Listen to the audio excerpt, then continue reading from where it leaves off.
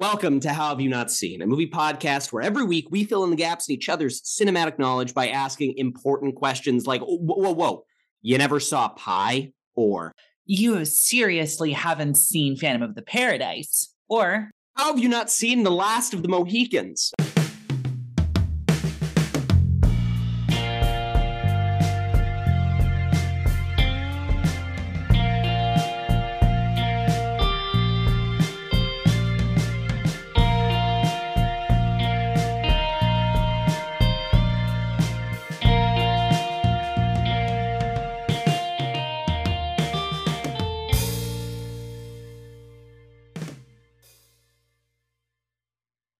Welcome, everyone, back for another installment of How Have You Not Seen? I am your co-host, Carson Betts. And I'm your other co-host, Caroline Thompson. This is a movie podcast where every week we bring one of our favorite movies that the other hasn't seen. We talk about it. And then we go and watch the movie. And then we talk about it some more. Oh, it's going to be a good time. This one is. Let's get right into it. Caroline, how have you not seen Michael Mann's, what year did this come out? 1992?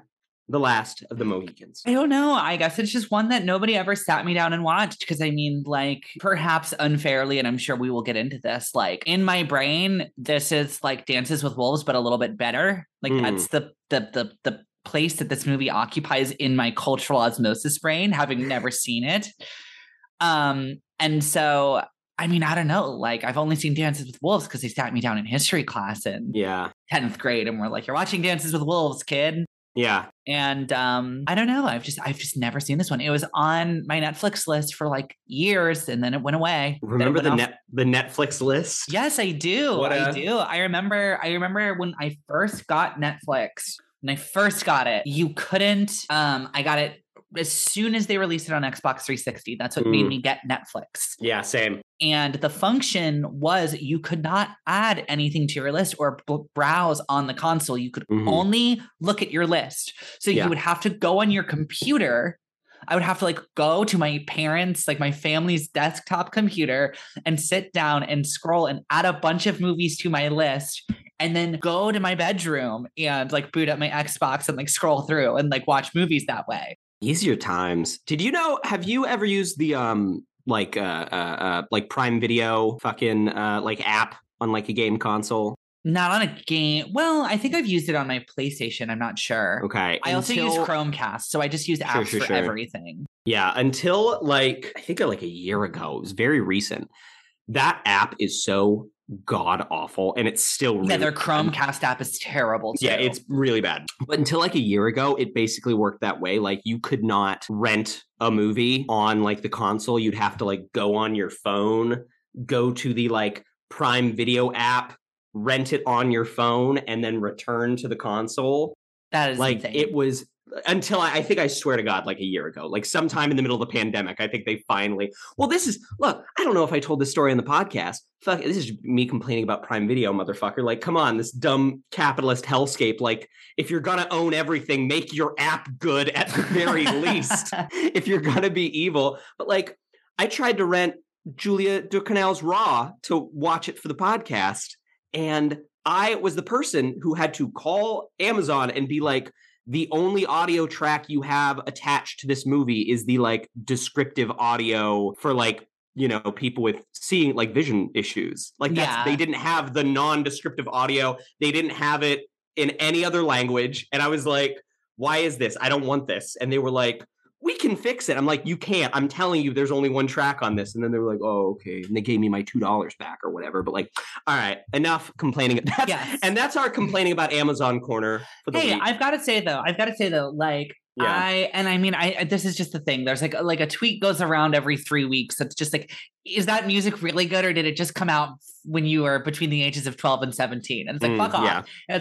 It's I have such a deep nostalgia for that, the old borderline broken Netflix app on Xbox. Yeah. Because that's how I saw Alien for the first time. The film Alien and that shitty app are inextricably linked in my brain because it was one of the first real movies that was on there. Yeah, right. And I just remember scrolling through and being what can I watch on demand? What can I watch on demand? What can I watch on demand? There's nothing good, nothing good, nothing good. I'm like, oh, Alien. My dad really likes that movie. It's good. Guess what, motherfuckers? Sitting right next to me is my cat named Ripley. She's sitting on top of literally a very thoughtful gift that a friend got me, which is the graphic novel version of the first film. Incredible. A very thoughtful friend, Kirsten, who you met the other week when we went to see Halloween. Yes. She was at a bookstore and fucking saw that book and was going to get a copy for herself and was just like, you know what, who would also really like this? So it's like I have deep nostalgia for that. So when I think of Last of the Mohicans, I think of that shitty app, because that was another one of those films that just like was on there, and I was like, oh, that's a good film, and I threw it on my list, and I just never watched it. I just scrolled past it for probably 4 years before it disappeared into the ether. You are more of a Michael Mann stan than a man stan. A man stan. Yeah, I wouldn't even call myself a stan so much as just like all of his films that I've seen, I really appreciate. Yeah. Like I love Heat. Heat is phenomenal. The Insider is great. And I'm not a huge like acolyte of Michael Mann, but like I love everything I've seen by him. And that being said, what do you know about Last of the Mohicans? So it is a film about a white guy played by Daniel Day-Lewis who like becomes, like integrated into like an indigenous group, right? Like, I don't know. Kind of. Or he becomes like buddies with them. Like, I don't know, like they live near each other and sorta. Yeah. He is a there's a little bit more to it than that, but he is a white man, yes. And he is played by Daniel Day-Lewis, yes. Who is a white man, yes. Yes. And so I don't know much about it. I mean, I know that like the famous image is him like running. I believe he has an axe or like a tomahawk. He's like head down running towards the camera. Oh yeah. That's like the big poster image. So I assume it kind of ends in like a battle where he helps the last of the Mohicans. I'm assuming it's about a tribe or like a group or a community that is dying off. And he's like, hey, no, these Mohican people, they are great. And I love them. And I want to help them survive. I really don't know. And he gives a speech at the end to Adam Driver. He says, all three of those things you said are wrong. And it ends with, and I am not the last of the Mohicans. I am not the last of the Mohicans. Okay, one thing I will say is like, this is another one of these things that is just like ingrained in my memory forever because I thought it was so fucking funny when I was 16 years old. Cracked.com, which like we all were like obsessed with. 16 that is a 16-year-old website. Yeah. There was a like they used to do this thing for like free content where they would just be like, submit your like photoshops of like whatever the topic is, and like we'll like do a listicle of like the 20 funniest submissions. Yeah. And one of them was like worst like made up sequel titles ever. And one of them is it's just the picture of Daniel Day-Lewis, and the title was "We Found Another Mohican." And I thought that was the funniest fucking thing because it's like obviously such a bad title. Yeah. So I always think about that. The 2009 Netflix streaming, and We Found Another Mohican. That's incredible. Really associate with this film. But other than that, I don't actually know. Like, I don't know anything about the story. I don't know if he is like supposed to be English or like French Canadian or like whatever his character's backstory is. I assume they're fighting white settlers, but like I really don't know. I really don't know much about the film other than, yes, we've established directed by Michael Mann. Oh yeah. All right, cool. That's good. No, it's good to go in that knowledge. It's cool. It's a cool movie. It's a cool movie. That's why we're watching it.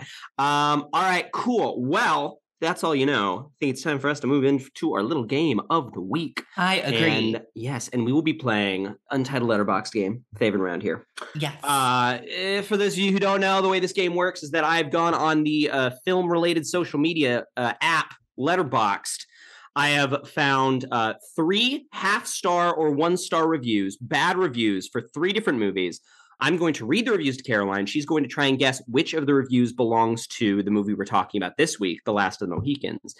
If she can guess the other 2 movies, bonus points. Are you ready? Yeah. Yes, right. I am. First review, half star, watched May 17th, 2022.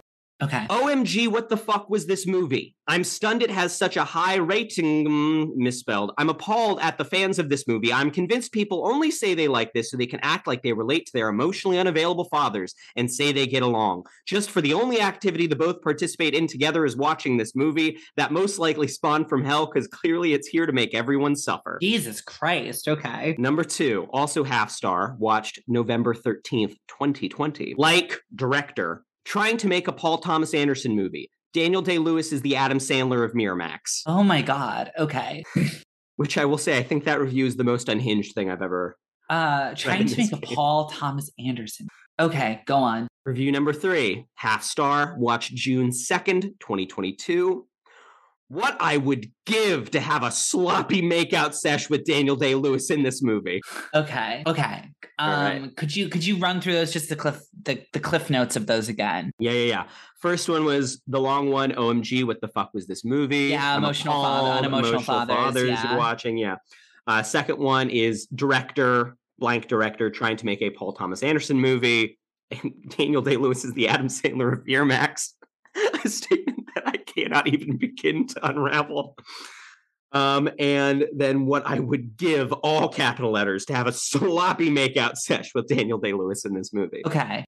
Yeah. Number 1 is Mohicans. Number 3, I'm gonna say Gangs of New York. And number 2, it's like director trying to make a Paul Thomas Anderson movie. He's the what of Miramax, did we say? Daniel Day-Lewis is the Adam Sandler of Miramax. The Adam Sandler of Miramax. That doesn't make any fucking sense. A little bit.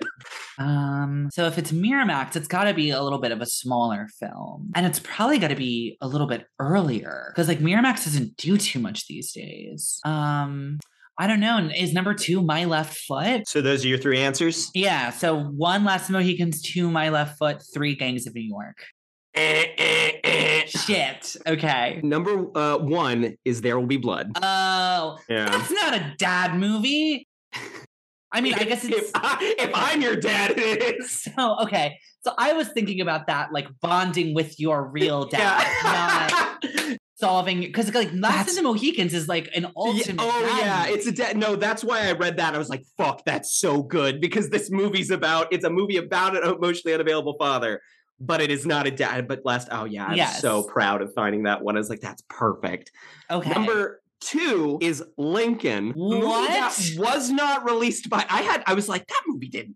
Miramax had nothing to do with that. And I had to double check. No, 20th Century Fox, like distributed by Disney. Miramax had nothing to do with that movie. I don't know. And like Steven Spielberg trying to make a Paul Thomas Anderson movie. It is the least... That movie is so unfucking Paul Thomas Anderson. It's Spielberg doing a fucking Spielberg movie. Yeah. Lincoln is the most Spielberg-ass shit imaginable. Yeah, it ends real. Like 5 times.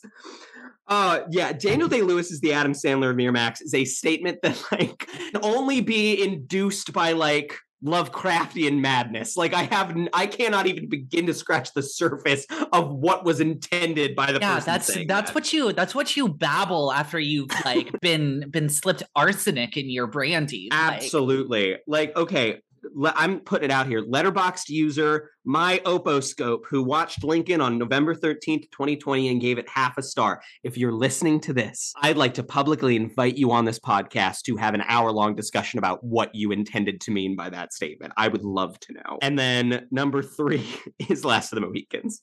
I mean, he's Daniel Day-Lewis. He's and that's the one where they want to smooch? They want to smooch. Okay. I mean, I guess he's really pretty. I just, Yeah. He's a hot guy. You've seen his fits. Daniel Day-Lewis has some incredible fits. Does he? You are more of a Day-Lewis stan I am a massive Day-Lewis stan. Yeah, yes. He's like your boy. He is very much my boy. Yeah, 100%. Love Daniel Day. Love D-Day Lewis. Doomsday Lewis. All right. That being said, are we ready to go watch Last of the Mohicans? Yes. Hell yeah. Let's do it.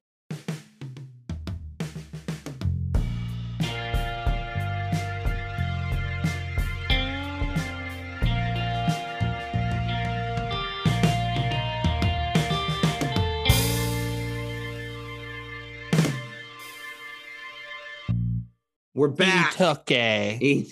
Wait, what did you just say? Kentucky. Was it? Isn't that how they said it in the movie? Kentucky. Kentucky. Oh, are you talking when Daniel Day-Lewis said he's heading west to Kentucky? Kentucky. Yeah, messed up the emphasis, the syllable emphasis. Do y'all have a thing that happens to me, not with great frequency, but every so often, certainly when I watch things like this, where you're reminded how many places and things in America are just bastardized versions of native names, and you just kind of like feel very weird about it? Yes. No, yes. Yeah. I had that exact same thought. Yeah. Where you have that, and it's kind of funny because you go, oh, he's talking about what would become Kentucky. Oh, we just named it after the land we stole. Oh shit. Okay. Yeah. Oh, yeah. God. I mean, it's the same thing. It's the same thing with Ohio. Like Ohio. Yeah. Yeah. I mean, way worse. Well, I don't know. I'm not going to get into whether it's better or worse, but there's also, in a very different way, there's Indiana. Yeah. Yep. Oh, I don't know. I say worse, but I don't know. I guess it's not my. I guess not really up to us. Yeah. Not really up to me. That's gonna be. Hey. Forewarning. That's going to be a lot of stuff in this movie that we talk about. We're going to attack this with empathy and intelligence and a healthy amount of self-doubt in terms of my ability to actually say anything about the subject. Yes, no, 100%. And it's like, we are going to do our best. That said, my hands are currently covered with mayonnaise.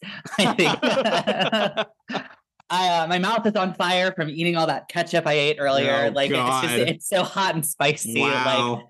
Like, we're white. All right. We're white. So yes, that's as is Michael Mann, as is Daniel Day-Lewis, as is Daniel Day-Lewis, as is Jared Harris, who I wish was in this movie more, but he's in a blink and you miss him little role. Yeah, but pretty cool. I guess this was 30 years ago, so like it's fine. This was 30 years ago, wasn't it? And I will. Oh God, I mean, we can get into it. It's like a little bit here. Well, I think more so later, but like it is this and like Dances with Wolves, which is a worse movie in every respect, I think. I would agree. Yeah, where like it is true that especially the prominent roles are actually played by native actors in both this and Dances with Wolves. And that is a new thing for American Hollywood. But it is also true of both of those films that they do center around the one white guy who inexplicably seems to be there. Yes. And, it's one of those things where it's like, if Last of the Mohicans, I think, was the only example of that being a thing, I do not think it would be as bad as it is in terms of it just being a trend and a trope. You know? Well, yes. And I mean, like, I think, we've talked about this before on other episodes. I've talked about this with queerness. And in fact, I'm gonna do a quick plug.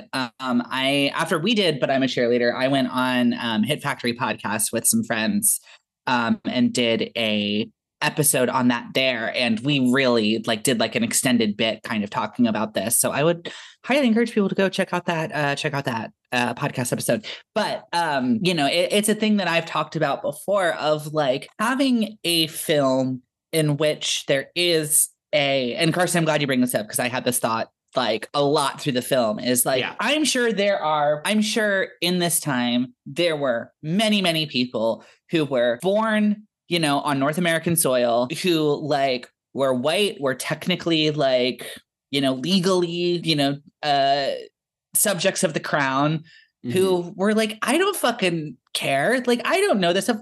These folks, these indigenous people, they're my neighbors. I've come to, love and respect and care about them. And I don't care about this crown. I've never even been to England. I'm sure there were many people like that because there were a lot of people. It takes a lot of people to conquer entire fucking continents, believe it or not. But I think the issue being that kind of the two stories we get about, this era is we get wasn't it so tragic that we did a genocide? And wasn't it great that there were a couple of white dudes who were super cool? Let's talk about them. Yeah. I think the fact that you only kind of get those two narratives, the problem is not that we're making stories about these things. The problem is that we're only making stories about these things. And that, there's so much indigenous culture that we could be empowering indigenous, filmmakers to make stuff like that. But like, that is, to your point, Carson, the problem is not that we have a film in which Daniel Day-Lewis is a white guy who is friends with both like settlers and like the indigenous tribes. It's that we kind of only have movies in which there's a good white guy who is pals with everyone. And boy, can't we all just get along? Which I don't think is what this movie is doing. I don't think this is very much not about how we should all get along. Yes.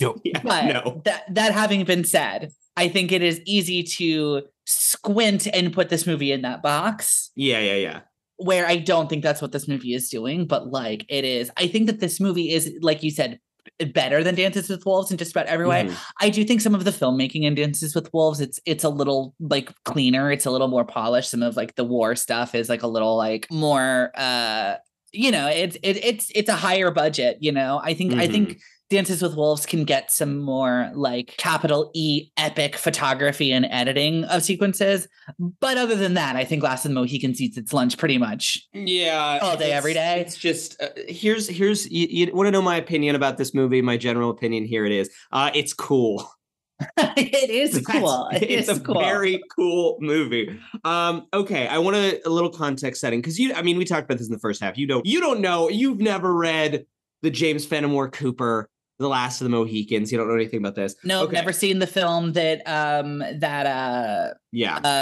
Michael Mann was clearly in love with as a child, and that's like his whole thing. Turned this into his passion project. This is like more a adaptation of one of the like 10 adaptations of this book that he saw as a kid that he liked and wanted to do better, so this is the second in like a pentology of books. Yes. And I think when you consider that this is the adaptation, it feels in a lot of ways like Crouching Tiger, Hidden Dragon to me, where it's like, it kind of almost makes sense as like, this is like part, 2, 3, 5 in a narrative that there have been like 7 books about. Yeah. It is that thing of just kind of like, why does a story start and end here? Like, I feel like there's more to go. And it's kind of, in some ways, it's kind of brilliant that it does. Like, I think upon rewatch, I'm going to like this movie a lot more because I think like, you kind of, films like this, you are conditioned to be like, okay, Daniel Day-Lewis is going to like save his lady friend. And then they're going to bring down the British Armada.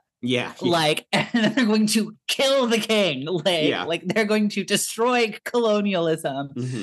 And it's kind of like they get to the end and he saves her and they hug by a waterfall. And then it's just like directed by Michael Mann. And I'm like, I'm sorry, what? Russell Means gives like a cool ass speech and like looks out over the woods and it's done. Yeah. It's a thing that like, especially on watching it for the second time, I kind of vibe with even more on this movie because like the first half of this movie is so like, I don't want to say boring, but it's a lot slower. It's so much more about politics and it's about like really really kind of like unaccessible politics. Like it really does. You get 20 minutes in and you're like, fuck, like what do I remember about like the fucking 7 Years War and like its effects in the American colonies? And the answer is like, you don't. And like Michael Mann, I don't think really expects you to. Like, like the politics are always just kind of like circuitous and weird and like you can't really access them. But then once you get to that halfway point and it just becomes about Daniel Day-Lewis likes a lady and he's going to save her and like him and his friends don't like, the colonizers and like the other tribe of Native Americans and like fuck all those guys and we got to beat them so that I can get the one lady that I like. Like, that's when I'm like, okay, this movie has juice. Like, this is about something, No, it absolutely has juice. And I think that like, it is a good thing about how this movie works for it's good for how well this film will age and has aged, that it's kind of like when you get down to it, it's just kind of like an epic romance. Like it's a historical romance where like this guy wants to save this girl and like be with this girl. And like, doesn't matter if it doesn't matter if it's the English, the French, or like the I believe they're the Ottawa, right? The Huron. The Huron. Yes. Sorry. It doesn't matter if it's like who it is. It doesn't matter which group of people it is. It's like this war, which like I think the film does a very good job at making the war seem very senseless and stupid. Like I think that the film does a very good job at that. But like this war is tearing these people apart who like love each other. And like ultimately that's the worst thing imaginable. Yeah. It doesn't try to get into like a specific historical stance of like, well, if only the French hadn't been so French, you know what I mean? Or like, it doesn't get into a like, here's the reason one of these factions is politically wrong and wasn't that bad. It's just like, war is bad. We shouldn't have done this. Like, yes, it was like it could have been possible to just have peace between peoples, and we didn't. And that tears people apart, and that's bad. Yeah, and it's like, it really is. I mean, especially when you consider this is like one in a series of adventure books. It is very much that the story is set against the backdrop of all of these political machinations and like, this great epic story of warfare. But it's fundamentally about this like small group of people that's kind of set against that and are trying to navigate within that world rather than, be a part of it at every turn. And like sometimes, you have the scene where initially they obviously, when they first save the women and Hayward and they bring them back, it's not as though they're trying to get themselves involved in the fucking British and French war. They're just like, yeah, we saved you because we don't really like the Huron that much, and you guys seem innocent, I guess, and we really need some more supplies and some food. So like, we bring you back. They're probably going to be pretty thankful and like give us some shit so we can survive the winter, Like, yeah, like it's purely self-interest. It has nothing to do with any kind of like greater political will. And for that reason, I agree. I think this film ages a bit better. And it's also just that like, I've never read the James Fenimore Cooper novel. I don't know how much of this is from there. But I do think that at least in Michael Mann's retelling of it, like if there is any empathy given to any group of people, it's kind of like you said earlier on, Caroline, it is always with like either the natives that are having, just having their land totally taken, or it's with the like, the white European settlers, but just like the farmers who are working on the land and trying to eke out an honest living. And like, they don't give a shit about what's going on with the crown, and you get that scene where it's the one white guy that you saw before talking with Nathaniel Poe, Hawkeye. Do you know, one, it's really cool that they put an Avenger in this movie. Two, they say Captain America is the first Avenger, but Hawkeye is. Yeah. Not only does this movie take place earlier than the first Captain America movie, this movie came out like 20 years before the first Captain America movie. What the fuck are they talking about? If in Avengers Endgame, there was a scene where like Spider-Man like gets knocked over and Thanos is about to punch him with his big mean glove, and then you just hear a single fucking musket fire. And you see Daniel Day-Lewis running across the battlefield in a beeline. Oh, and he just hits Thanos. Speaking of which, the score in this movie is really goes good. So fucking hard. It goes so really well. So you hear the musket fire and you hear the little like yeah, and it cuts, and you just see Daniel Day-Lewis running across the battlefield, weaving in between Avengers. He just comes up and sonks Thanos on the head with the butt of his musket, and then he just hugs Spider-Man. Cool. Yeah. He just checks on Spider-Man to see if he's okay, and then they run away. Oh God! Anyway. I completely lost. Oh, I'm going back like 2 points now. Fucking okay. Do you know what that character? So they adapted the name. Like Michael Mann changed the name in the most 90s way possible. Like, do you know what that character is called in the books? No. His name in the books is Natty Bumpo. Wait, that's Daniel Day-Lewis's character's name? Yeah, he's still like Hawkeye, Hawkeye is his his like his Mohican English name. Yeah. But his like English name is Natty Bumpo. Okay, great. Because I was gonna say, well, oh, maybe I shouldn't be laughing. Like I imagine that like that's probably like just it's like any name from a foreign tongue can, like, if you say it with the right inflection, can sound kind of silly to our ears. But no, if that's his English name, that's ridiculous. Yeah, so they changed it to Nathaniel Poe because that sounds less stupid. I say this every time I watch The Great British Bake Off. I don't know why we let the British name things. They come up with the dumbest fucking sounding things for stuff. It should be illegal. We should not allow them to name things. Yes, I agree 100%. I mean, what the hell's a Q? What's a Lou? I don't know. Crisps? What the fuck are you talking about? Oh, it's ridiculous. It is ridiculous. Absolutely ridiculous. Oh, Corey, you were going to say something? Yeah. Oh, it is so far from important. I was just going to say I had a really hard time watching this movie kind of start to finish. And so I was like following along on IMDb, like trying to be like, okay, this is this person. And Natty Bumppo really fucking threw me because that's what he's credited as. At least on Google, he's credited as Natty Bumppo. And I was like, I'm sorry, who? So Natty Bumppo. That really helps give some context for my stupid brain. So I appreciate it. Oh yeah, so he's Natty freaking Bumppo. I don't even remember what the fuck I was talking about before we got on this tangent. So let's talk a little bit about the plot, right? Okay. Yes. So it starts. You just get kind of that cold open. You know, again, this movie. Here's another thing. Michael Mann movies, so talky, so dialogue rich, so much. You know, there's a lot of like. Character, you get a lot of character out of just the dialogue in Michael Mann movies. This movie is so classical, barely gives a shit about what people are saying most of the time, I would argue. You get a couple of like dope ass speeches and like cool negotiations, but so much of this movie is physical action, vibes, like just beautiful tableaus, pure action, you know? So like this movie starts and even on second watch, I was like, what was this first scene about? I mean, so much of the first half of this movie is still, even the second time, me going like, wait, what is this about? Like, who are these people? What are they trying to do? Like, wait, do I care? Is this guy going to die? Like, what's going on?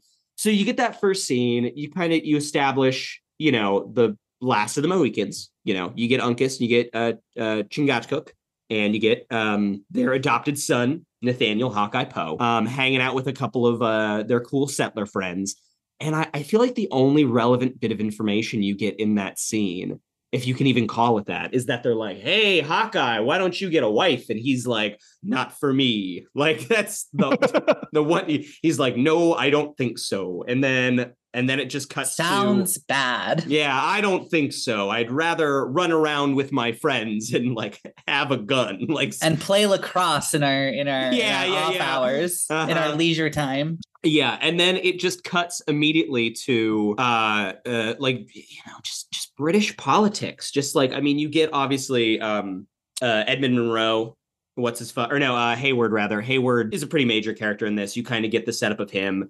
Him and Cora becomes important because that's kind of the other side of the romance, the love triangle. Oh, it's so sad. Scene sucks. It's so bad. Oh, wait, which scene are you talking about? Because I'm talking about later when he dies. It's so sad. Yeah, no, that sucks too. It's really sad.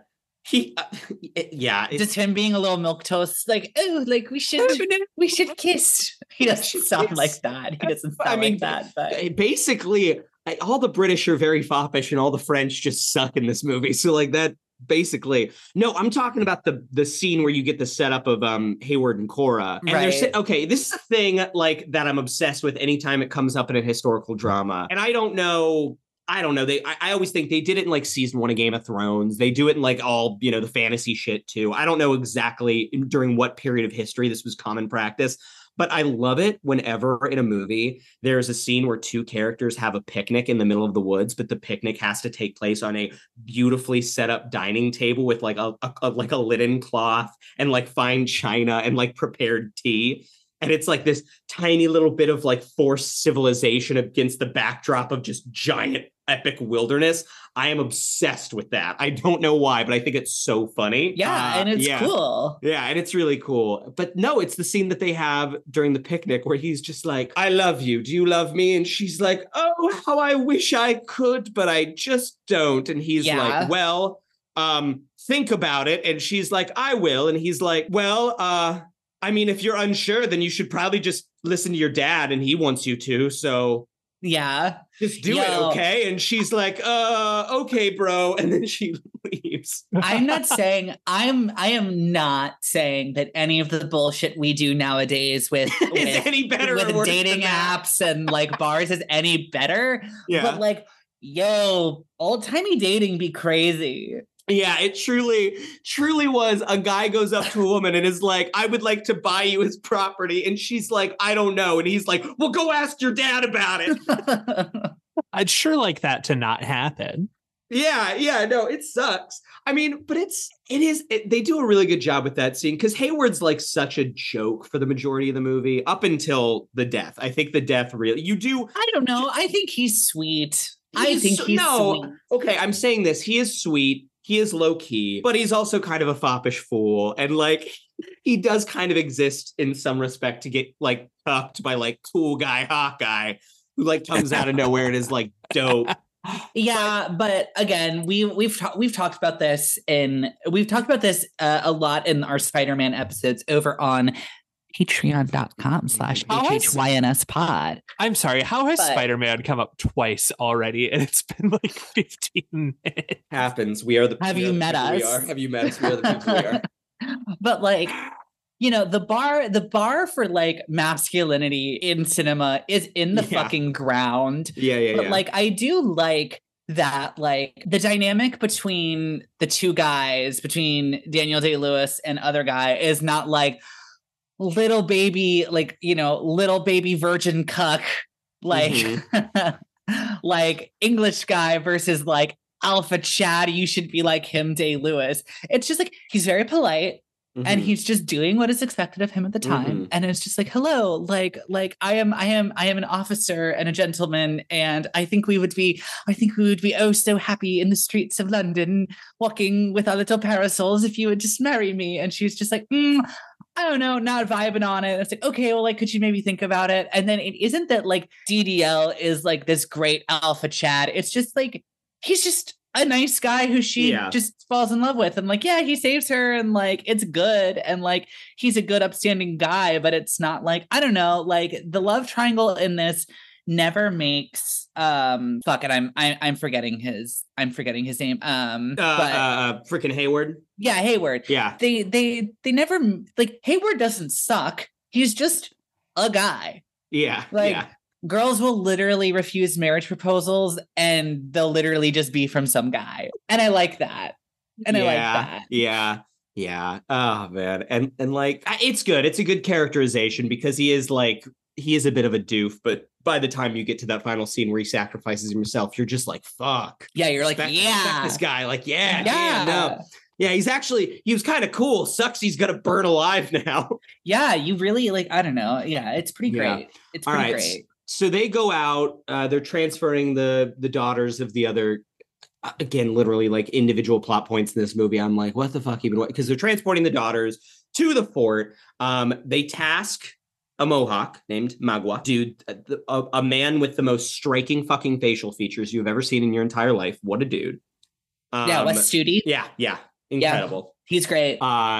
To transport them, the scene where he initiates the ambush, so fucking cool, is like it's interesting because by the end of the film, obviously, like Magua's the, like, if there is a villain in this film, which I don't even know I would go that far, like everything exists in weird shades of gray in this movie, but like if there is a singular villain, it is Magua. But that being said, first scene when he just like gets the ambush ready, calls out to the guys, and then fucking tomahawks the one guy like right in the belly. Really cool. And it is really like, fuck the British. Like, it's a cool, very much on his side in that moment, Yeah, no. And that's the thing that I was kind of wrestling with when I was watching this movie is like, and I think the movie does a good or a smart job of just like, well, it like you said, everything exists in shades of gray and everything is very like, everything is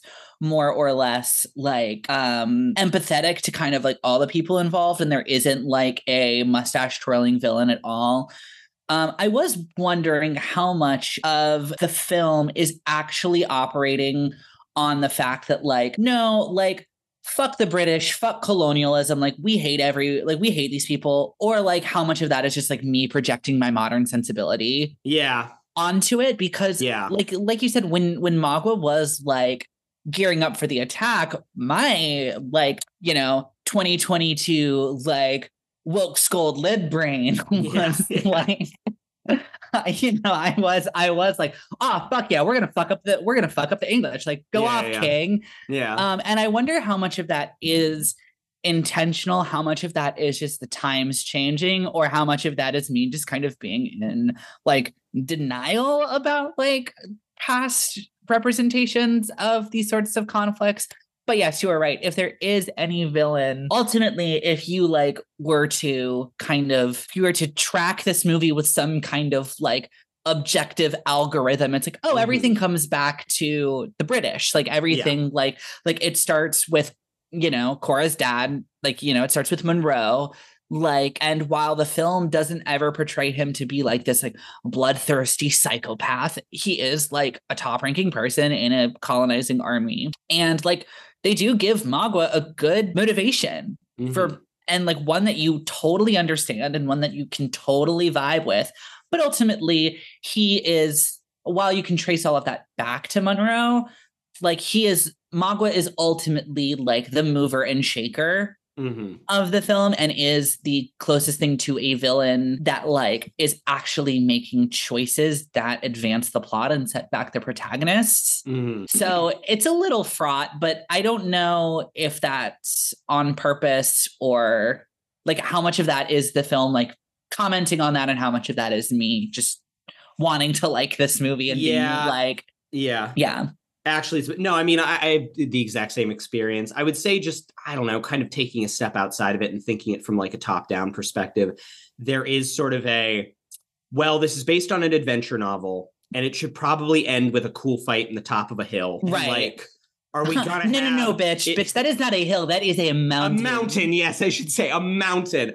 And it's like, who's gonna like fight Hawkeye and the Mohicans at the end of the movie? Is it gonna be fucking one of the like British douchebags who's like wearing like dumb uniform and like just fires a musket once every 5 minutes? Or is it gonna be fucking Magua who fights like a goddamn crazy person, and it's a really cool like action-packed scene, you know? Like I think it's more of it strikes me less as a you know, and they kind of justify, like Daniel Day-Lewis has the best scene in the movie, I think, the whole like negotiation scene with the tribal elder, where he basically said, he's like, look, Magua's like being infected by the colonizers. Like this dude sucks. He's all about like greed and revenge, and that is like not our vibe. So like, fuck that guy. He's not right. Like, you know, he's kind of gone down the dark side of like the Europeans, you know, and I don't know, that justifies it a little bit, gives it some kind of context. But I do think a lot of it is just like, no, we need like, the plot needs to get to a point where it's like, there's a cool fight and like, who's going to be the cool final boss? Like, no, it's going to be Magua, of course. Yeah. So, you know, Hawkeye and the Mohicans save them, kill everyone except Magua. Very, you know, they kill all the British except the 3 important ones we know. They kill all the Mohawks except the one important one that we know. They've all got plot armor, which is dope. Yes, which is crazy how they can hide it when none of the men are wearing shirts. But you know, oh god, so many shirtless dudes in this movie. Got a bit of a plot force field. Got a plot invisible shield. And then you get, and we should use this, I think, to talk about DDL. But so then you have so I'm watching this movie, and we talked about this a little bit in the first half because you didn't know anything about this. My roommate walks in as I'm watching it, as I'm watching that scene, and Daniel Day-Lewis comes out, and Cam was like, "Is Daniel Day-Lewis playing a Native American?" And I'm like, "No. It's like," and like right as the plot is explaining that. And up until then, because until you explain it, you are kind of, I think, with modern glasses watching it and being like, "Did they just cast Daniel Day-Lewis to play like?" What is going on? What's going on with his accent? Like, what is this, you know? Yeah, okay, that is one thing that I thought too, is like, okay, and like, I don't know, it's one of those tricky things where maybe the best idea is just like, maybe make this movie centering like an Indigenous person, not centering a white person, but like, it's that thing where it's like, you don't really want Daniel Day-Lewis doing like an Indigenous accent. No. At the same time, however, if he was a white guy who was raised in this culture and doesn't remember like his birth parents, he would have an accent. Well, here's my argument for why it works both in universe and also in terms of it being a expression that takes place in a movie. Yeah, because I do think this is Daniel Day-Lewis is a man of many voices. I do think this is perhaps the weirdest doesn't even seem right because like Bill the Butcher exists. But in terms of like it hits your ear in like in the oddest way, you're like, what the fuck is this? Is he just like doing kind of a modern American? Like, what is this? Like, so you get the whole movie, you have him. He is a very odd present. His accent is weird. He is clearly a white guy. And then you get the scene where he's talking to frickin' Hayward, and Hayward notice he's like, hey, you're a white person. Do you work for a militia? Like, what's going on here? And he's like, no. And he's like, you don't work for like this general? And he's like, no. And he's like, so like, what's your deal? And he's like, these are my people. I do my shit. Okay, fuck you. And then it's like, what? And then he has the conversation where he basically tells his life story so effectively that Cora falls in love with him, that where he says, he's like, no, I'm the son of white traders. They died real early. I got adopted by this Mohican dad. Like, lived with them, but then he's like, you know English really well. And he's like, yeah, my Mohican dad sent me away to like, one of the many like horrible, like, like Christian inflected, like English teaching, like convert the natives schools. And like, that's where he learned English. And if you consider in universe what that would do to somebody's voice, it means that he does kind of sound more like a like proto New Englander, like early American accent guy, especially when he's speaking English, more than he would like a native person, like a Mohican. Sure. And then also in the terms of the movie, it means that this dude just sticks out like a sore thumb in every single scene he's in. Like there is something a little weird about his vibe, no matter what group of people he's set against. He's a little outside of every single group of people he's with, which I think is the intention of the character. And my guess is it is both it's both things where I'm like, that's an interesting idea for a character in a series of adventure books. It's a guy who like kind of exists in all groups, but like can't really fully belong to any one.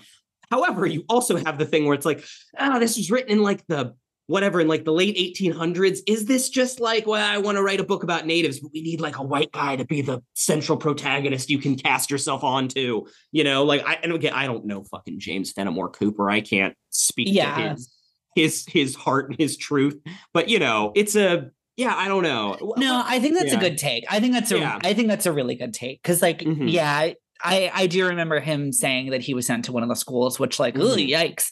But yeah, no, I mean, I think paying, with respect to how fucking cruel and terrible those places were, I feel like they probably, if they wanted to, and I don't know if this was a historical practice, but like probably could have really wrung the accent out of a person if they wanted to. And because like, I don't know, that's just the thing that like you don't think of nowadays is like, pretty much if you meet anybody who is not a native English speaker, like pretty much nowadays, like everybody just has accents and it's just kind of understood that like, whatever, like they, this isn't their native tongue. They have an accent. That's fine. But like, I can imagine, I guess, back in the day, them probably doing their damnedest to strip any other cultural like marks off of people. So, okay. No, I think that's fair. This also leads to my take that I do not think that you two are going to appreciate, but I hope someone out there listening does, which is that Nathaniel Hawkeye Poe is just The Witcher.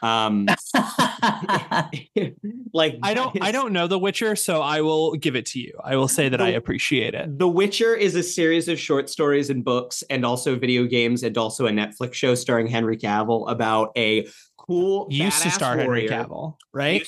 That is the most. Well, they're doing one more season with Henry Cavill, and then it's Liam fucking Hemsworth for whatever reason. Yeah, because he's going back to be Spooperman. Which, what I don't know. The whole juice of the I could get on a whole tangent about this. The whole juice of the Witcher show is Cavill's performance. It's like the best part of it.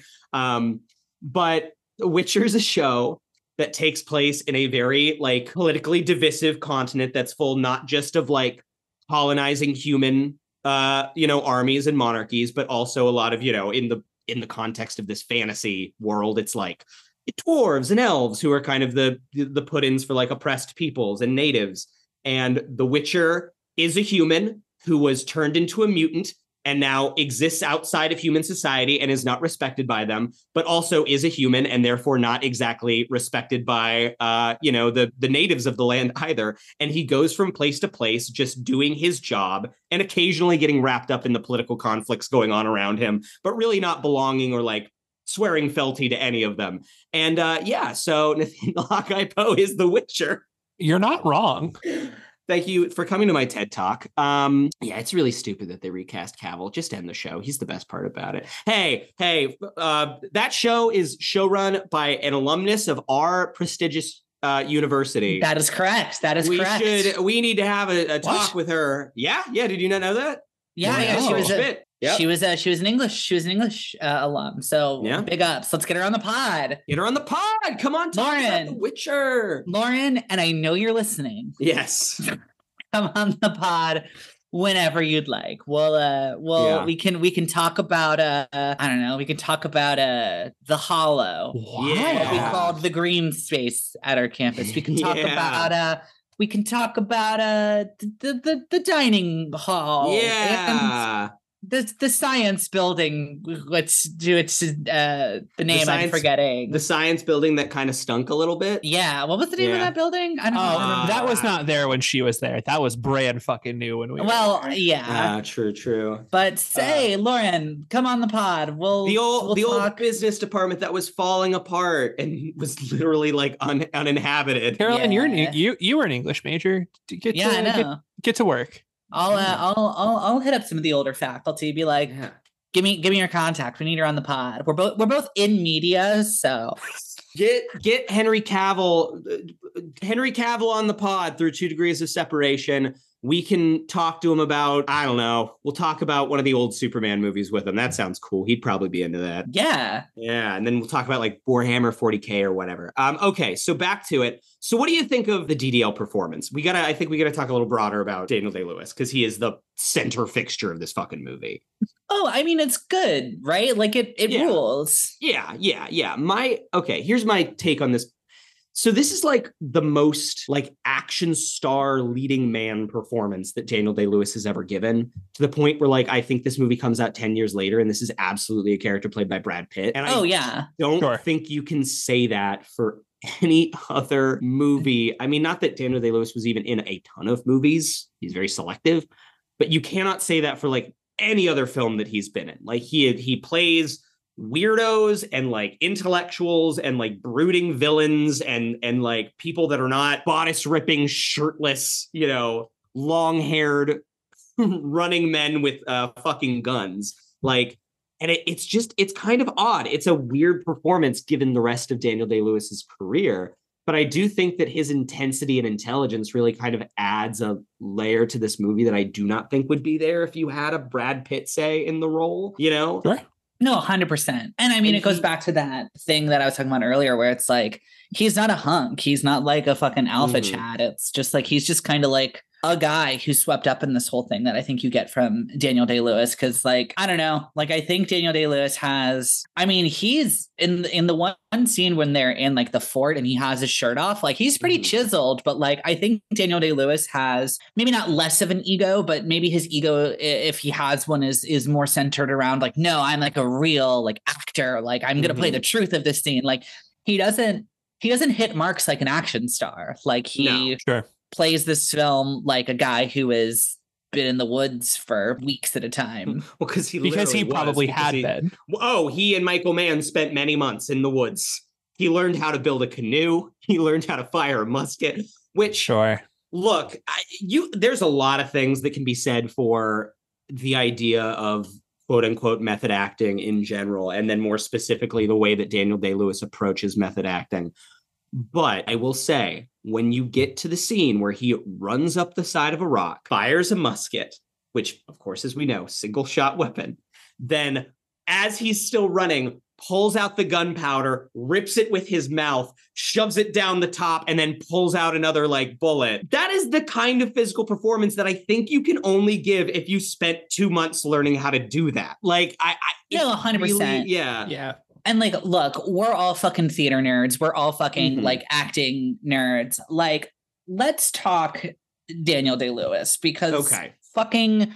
We have never done a Day-Lewis film on this podcast. We have not. There are not many of them. And there are not many of them that we have not seen. Yes. Is the thing. That is also true. But so, the whole fucking thing about, let's just get into it. Yeah. Like people who are actually quote unquote method actors, which I don't even know if Daniel Day-Lewis identifies as a method actor. The term method has been so utterly bastardized. Yeah.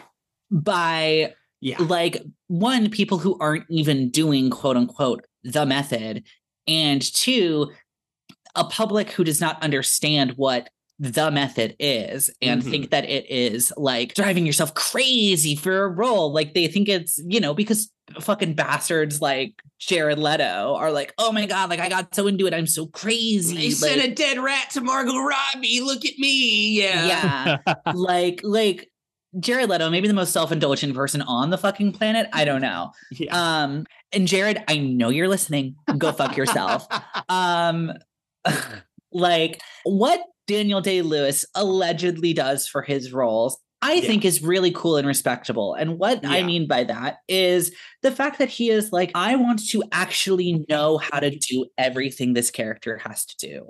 Like, to some extent, there is like some movie magic that takes place where, like, you know, like, you don't have to know how to like do all of these things because you can cut around it and you can like whatever.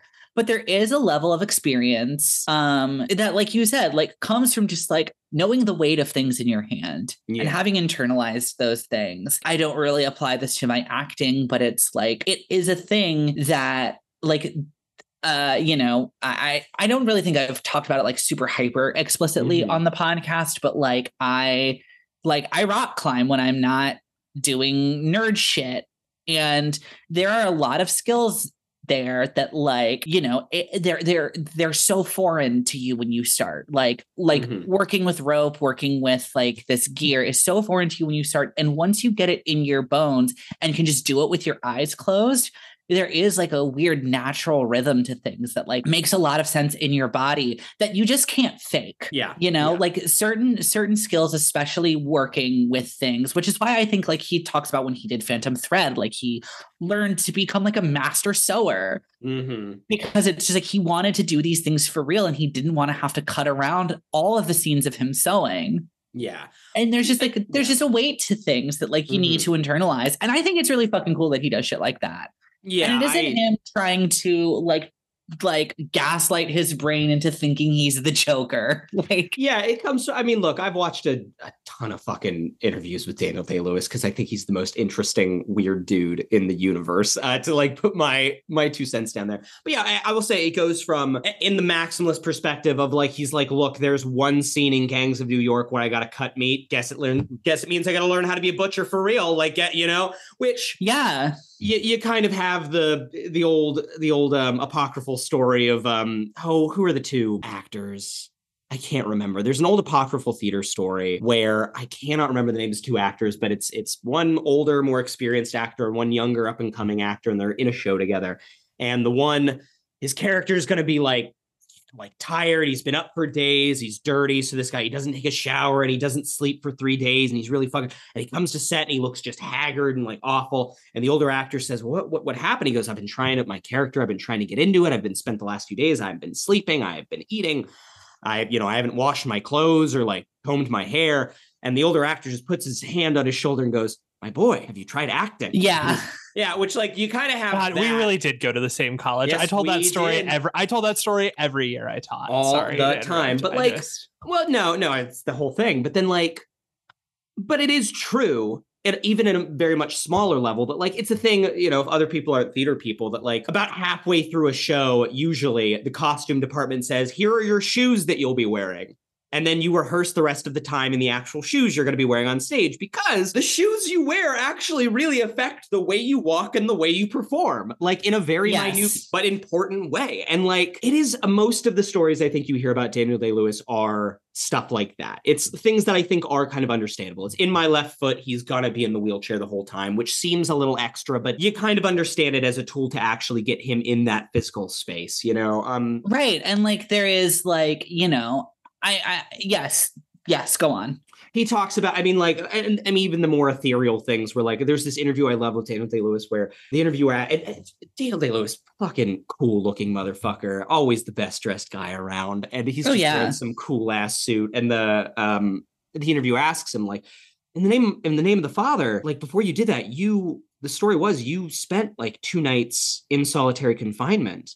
Is that true? And he's just like, it's actually not true. I spent 4 nights in solitary confinement, but I don't find it to be ridiculous because how could I even begin to understand what that character went through if I didn't experience a minute fraction of what that was? And so it was something that it wasn't a choice. I had to do it. And it's like, one, that's fucking crazy, but also...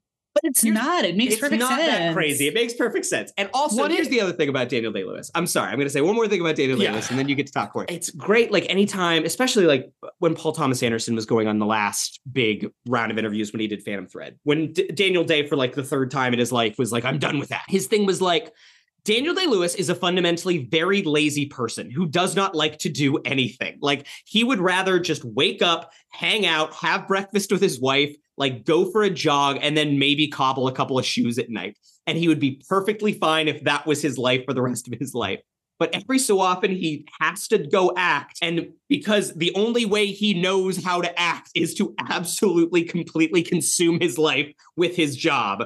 And like, for that reason, he's like, no, I just can't act because the only way I know how to do it is to like spend 2 months in the woods with Michael Mann or fucking learn how to actually do butchery or like, you know, whatever, fucking spend time in the desert doing There Will Be Blood or, you know, whatever, pick your thing. Spend time in solitary confinement. Like, yeah, he just doesn't know any other way to do it. It's just the way he has to act. And it's why he doesn't do it anymore. Like, yeah, I don't know. And it's not harming anybody else. I think that's the big thing, too, that we're kind of, when you bring up the Jared Leto's the world, like, he's not like, you know, the story you hear about Lincoln is like he sent letters to Sally Field in character. And like, that's just nice. That's just nice character building. That's not like abuse, you know? I think what it boils down to is Daniel Day-Lewis does all of that and then delivers really good masterful performances. Yeah. And then Jared Leto does all that and delivers the Joker. He's still Jared Leto. Yes. And he's still Jared fucking Leto. Or he made a PA like wheel him to the toilet on the set of Morbius and then delivered Morbius. Like, yeah, there's a difference between the Joker, Morbius, and fucking Lincoln. Yeah. Well, and real quick, the story you're talking about, I looked it up and it is Dustin Hoffman and Laurence Olivier on the set of Marathon Man. There it is. It's where the legend comes from. But yes, no, I agree. It's like, it is the thing, like, the whole fucking Jared Leto bullshit I am trying to convince myself and the other people around me that I am taking this very seriously and that like it's very self-indulgent and it's very like no, and it's very performative. Whereas like the things you learn from Day-Lewis are like, or you hear from Day-Lewis is like, yeah, I learned to do all the skills my character would have. Yeah. Because like I need to know, like you said, Carson, and I don't know. I think that the whole like, because yeah, it's like how would, both with My Left Foot and with the solitary confinement thing, it's like, how can you actively portray like the frustrations and like the difficulties those people are facing mentally if you don't know what those physical circumstances are actually like? Because like, should Daniel Day-Lewis have played a man who's confined to a wheelchair who has cerebral palsy? Probably not. Like, it was the 80s. Not saying it's excusable back then, but like probably that shouldn't have happened. That having been said, if you get a fully like if you get a non-disabled person in that role and you say, okay, like get in the wheelchair and like, you know, there's like scenes of like whatever, like of like frustration or of difficulty, act them out. If you don't have that like that well to draw from, even if it is manufactured, of just like, no, like I have spent time in this like circumstance and I wish that I could just get up and do the thing and I've done it 10 million times and I can't. Like that is different than playing general, like, well, I'm in the wheelchair and I can't do the thing I'm supposed to do in the scene. And like, so I'm just going to play like what my brain thinks it would feel like to be frustrated by this. And like, I don't actually know. And like the same thing too in solitary, like that shit, like literally is fucks like your brain. Cruel, inhumane. Like, yes, like it rewires your brain in ways. And I'm sure that whatever way DDL did it was probably a lot safer than what people actually go through. But until you know like what that feels like you are just doing like a cheap facsimile of like what you would guess. And to some degree that's acting. To some degree acting is like, can I imagine these scenarios enough to put myself in there, in those shoes, but like to experiences like that you just can't imagine. Like you have no frame of reference for. Yeah. That's my take. That's my take. Do another movie, Daniel. Come on, D-Day. Yeah, we miss you.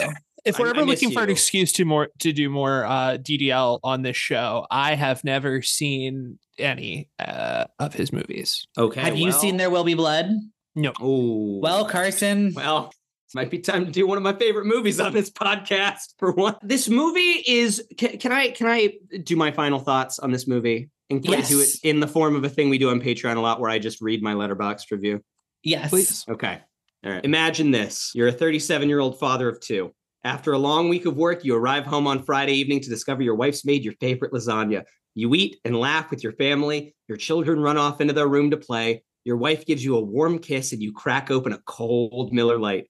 You sit on the couch and turn on TNT. They're 40 minutes into Last of the Mohicans. Daniel Day-Lewis has a gun and a tomahawk. You've achieved perfect ecstasy. No, it's so fucking true. That's so fucking true. This is like one of dad movie. Yeah, this is like in the pantheon of dad movies, and I think I say that very lovingly. Yeah. Yeah, no, and that was something that I was kind of like dealing with too, is like Corey and I talked about this before you got on the call, Carson, but like we were just kind of, I said, I think if I saw this movie in like 7th grade history class, I think if they made us watch this in history class, I think this would be one of my favorite movies of all time. And all of my adult film criticism brain would be going towards just like, no, here's why Last of the Mohicans fucks so fucking hard. Yeah. Having watched it for the first time and not really knowing where it was going, I liked it. Yeah. I was a little bit underwhelmed, but once I got to the end and I realized like, oh, they aren't going to like lead a revolution against the British Army. It is like Daniel Day-Lewis gets back with Madeline Stowe, and it was just like, oh my god, like you're safe, let's hug by this waterfall, directed by Michael Mann. When that was the ending, when I was experiencing that in real time, I was kind of like, wait, what? Like that's it? What the fuck? I think now knowing that, I think I like this movie. I think I like this movie. Especially on rewatch, like, because the first half is so much set up. I say the turn of the movie is when they start making out. They have that cool makeout. Yes, no, it's almost like the exact midpoint. That is the exact midpoint. And then after that, it is, all action, baby. And from then it just fucks and fucks and fucks. It's so cool. Like, but no, once you kind of get in your head that it's the exact same thing that you're saying, Caroline. It's like, once you get in your head that it's like not gonna be actually, as much as it is presented in the form of like a historical epic, it's way more of an epic romance and way more of just a straightforward action movie than it is that kind of thing. It's not about the sweep of history. It's about these like 3 dudes who are hanging out in the midst of the shit. Yeah, it's good. It's good flick. Yeah. Good film. Yeah. All right. Well, if that's all we got to say, Corey, do you want to tell the fine folks at home where they can find more of this podcast? If you like what you hear, please be sure to like us and subscribe wherever you stream your podcasts. Leaving a review would also really help out the visibility of the show. Follow us on Twitter, Instagram, and TikTok, all at HHYNSPod. Follow us on Letterboxd. Our individual accounts, Carson is at Fun Movie Zone. Caroline is at CK Cinema, and I am at Corey Reagan. Special thank you to our patrons. If you would like a shout out on the show and bonus content, head over to our Patreon, patreon.com/HHYNSPod. All right. Well, next week, Caroline, what have you got for me? What are we doing? Yes. So next week, as we mentioned, we are doing a very short 1-2 Michael Mann punch. You mentioned this last week on the podcast. Pretty big crime that I'd never seen, Last of the Mohicans. Kind of insane. Carson, bigger my crime. Boy. Yeah. You have never seen Michael Mann's Heat. No, I have not. Like the ultimate 90s crime movie. I know. I'm so excited. It is the thing that Christopher Nolan has been ripping off for 30 years. A movie so good that they built an entire other director's career on the back of it. Yeah, exactly. So next week we are going to be watching Michael Mann's Heat. Hell yeah.